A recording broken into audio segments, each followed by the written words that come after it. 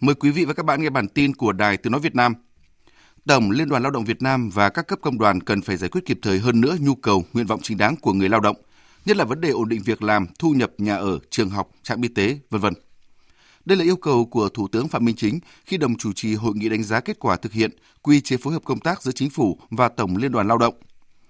Người đứng đầu Chính phủ cũng yêu cầu tiếp tục khẩn trương triển khai chính sách tín dụng cho người lao động nghèo, vay vốn thông qua cơ chế cấp bù lãi suất.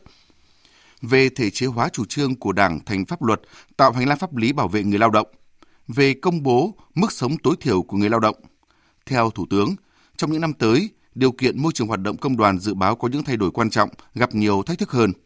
Vì vậy, Tổng Liên đoàn Lao động Việt Nam tiếp tục phối hợp chặt chẽ đồng hành cùng Chính phủ, chung sức đồng lòng triển khai hiệu quả các nhiệm vụ trọng tâm mà Đại hội 13 của Đảng đã đề ra, Nghị quyết 02 của Bộ Chính trị và chỉ thị số 37 của Ban Bí thư. Các bộ ngành, các cơ quan thuộc Chính phủ, các địa phương trên cơ sở chức năng, nhiệm vụ, quyền hạn của mình đã được giao, và Tổng Liên đoàn Lao động Việt Nam và các cấp công đoàn chủ động tích cực thực hiện những cái công việc mà chúng ta đã thỏa thuận, tiếp tục phối hợp chặt chẽ rồi đồng hành cùng nhau, chung sức đồng lòng triển khai hiệu quả các nhiệm vụ trọng tâm mà Đại hội 13 của Đảng đã đề ra, tiếp tục đổi mới tổ chức và hoạt động công đoàn một cách mạnh mẽ, đồng bộ, quyết liệt, chủ động nghiên cứu đề xuất tham gia xây dựng cơ chế, chính sách, nhất là các chính sách an sinh, phúc lợi xã hội cho người lao động, rồi thực hiện tốt chức năng đại diện chăm lo và bảo vệ quyền lợi ích hợp pháp chính đáng của người lao động, góp phần nâng cao đời sống của người lao động, xây dựng quan hệ lao động hài hòa, ổn định, tiến bộ trong cái tình hình mới. Bộ Công Thương vừa tiếp tục trình Thủ tướng Chính phủ về việc sửa đổi Nghị định số 95 và Nghị định số 83 của Chính phủ về kinh doanh xăng dầu. Đáng chú ý, về công thức giá và phương thức điều hành giá xăng dầu, Bộ Công Thương đề xuất sửa đổi theo hướng rút ngắn thời gian điều hành công bố giá xăng dầu xuống mức 7 ngày, quy định vào một ngày cụ thể là thứ Năm hàng tuần. Trong giai đoạn giữa hai kỳ điều hành, nếu giá cơ sở có biến động tăng trên 5%, Liên Bộ Công Thương Tài chính sẽ thực hiện điều hành giá. Theo Sở Lao động Thương binh và Xã hội tỉnh Bình Phước, đến nay đã có 90% công nhân trong tổng số 130.000 người lao động toàn tỉnh quay trở lại làm việc sau Tết Nguyên đán Quý Mão 2023. Về nhu cầu tuyển dụng trong 2 tháng đầu năm 2023, Bình Phước có 29 doanh nghiệp có nhu cầu tuyển gần 3.300 người để bù đắp vào số lao động đã xin nghỉ hoặc mở rộng sản xuất. Trong số 3.300 lao động cần tuyển, chủ yếu là lao động phổ thông, còn lao động có chuyên môn chỉ cần khoảng 100 người. Hiện nay, tỉnh Bình Phước có gần 4.000 doanh nghiệp đang hoạt động, số lao động đang làm việc khoảng 130.000 người. Lĩnh vực sản xuất chủ yếu là sản xuất cao su, điều, dệt may, giày da, linh kiện điện tử. Còn tại Bình Định, ngay sau Tết Quý Mão 2023, hầu hết các doanh nghiệp ở tỉnh Bình Định trở lại hoạt động bình thường.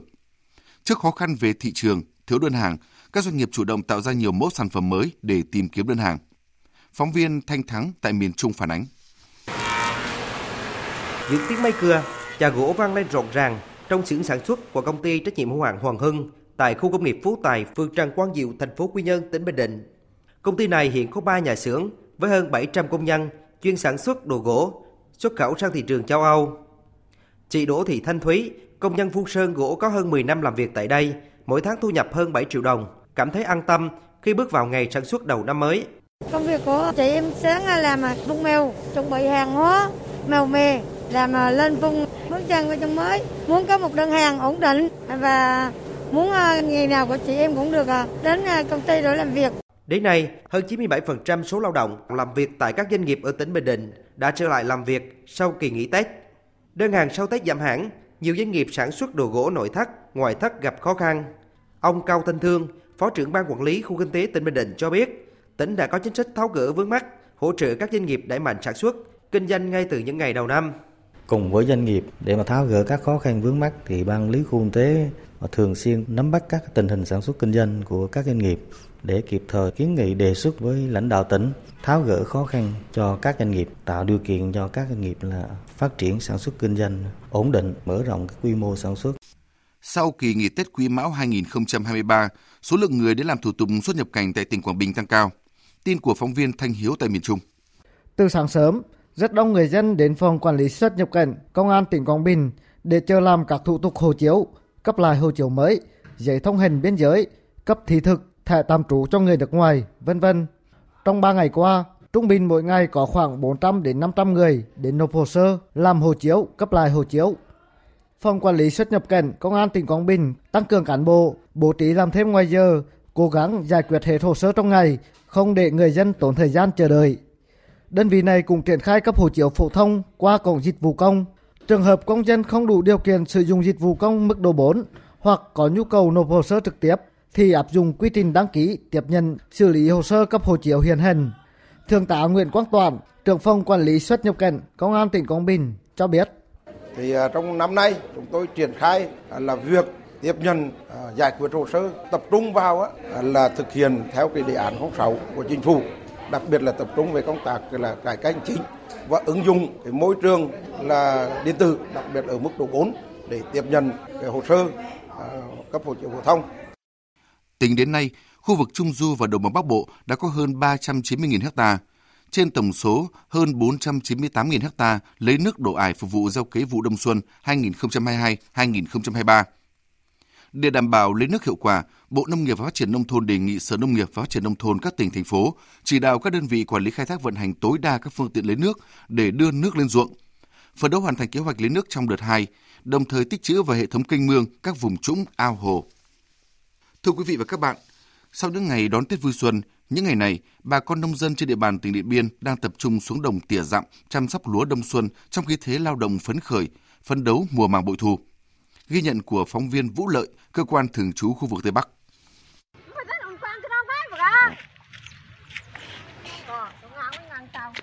Vụ đông xuân này, gia đình bà Lường Thị Chiến ở bản Pom Loi, phường Nam Thanh, thành phố Điện Biên Phủ, tỉnh Điện Biên gieo cấy 1 hectare lúa. Để đảm bảo khung lịch thời vụ, ngay từ mùng 5 Tết, bà Chiến và các thành viên đã tranh thủ ra đồng tỉa dặm trên các ruộng lúa của gia đình. Thời tiết ấm áp nên ai nấy xuống đồng đều rất tươi vui phấn khởi. Khai xuân làm ruộng thường như thời tiết cũng ấm áp để cây lúa phát triển nhanh, được xanh tốt. Mọi người ra đồng chăm sóc rất là chu đáo, xem nước nuôi cho nó được đúng để cây lúa nó lên phát triển nhanh. Trên khắp cánh đồng Mường Thanh, huyện Điện Biên, trong không khí rộn ràng của mùa xuân mới, bà con nông dân ai cũng hăng say lao động sản xuất, mong một mùa vụ bội thu. Ra xem nước, xem không cho để ốc ăn ấy, thỉnh thoảng là ra xem 1-2 lần, chuẩn bị xuống dặm. Hôm nay là hôm đầu tiên đi dặm. Bà con đón Tết xuân xong thì cũng ra ruộng để xem nước và tỉa dặm, đang thời gian tỉa dặm. Năm nay thì cũng không rét mấy, cây lúa cũng phát triển bình thường. Vụ đông xuân năm nay, toàn tỉnh Điện Biên dự kiến gieo cấy khoảng 9.700 ha lúa, trong đó riêng huyện Điện Biên chiếm gần 50%. Với việc chuẩn bị tốt các điều kiện về giống và vật tư nông nghiệp từ trước Tết, cùng không khí xuống đồng phấn khởi, rộn ràng trong những ngày xuân, hứa hẹn mang đến một mùa lúa bội thu cho người dân Điện Biên.